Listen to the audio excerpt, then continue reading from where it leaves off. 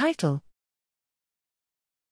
Mitochondrial dysfunction underlies impaired neurovascular coupling following traumatic brain injury.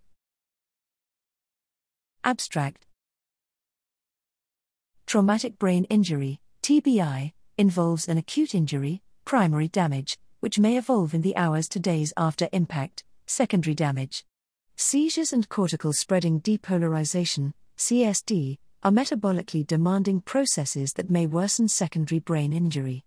Metabolic stress has been associated with mitochondrial dysfunction, including impaired calcium homeostasis, reduced ATP production, and elevated ROS production.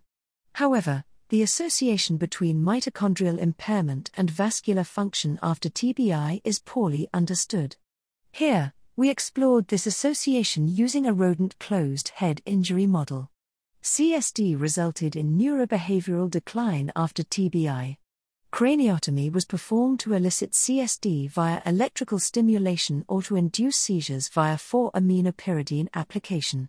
We measured vascular dysfunction following CSDs and seizures in TBI animals using laser Doppler flowmetry. We observed a more profound reduction in local cortical blood flow in TBI animals compared to healthy controls. Following TBI, CSD resulted in mitochondrial dysfunction and pathological signs of increased oxidative stress adjacent to the vasculature. We explored these findings further using electron microscopy and found that TBI and CSDs resulted in vascular morphological changes and mitochondrial crystal damage in astrocytes, pericytes, and endothelial cells. Overall, we provide evidence that CSDs induce mitochondrial dysfunction, impaired cortical blood flow, and neurobehavioral deficits in the setting of TBI.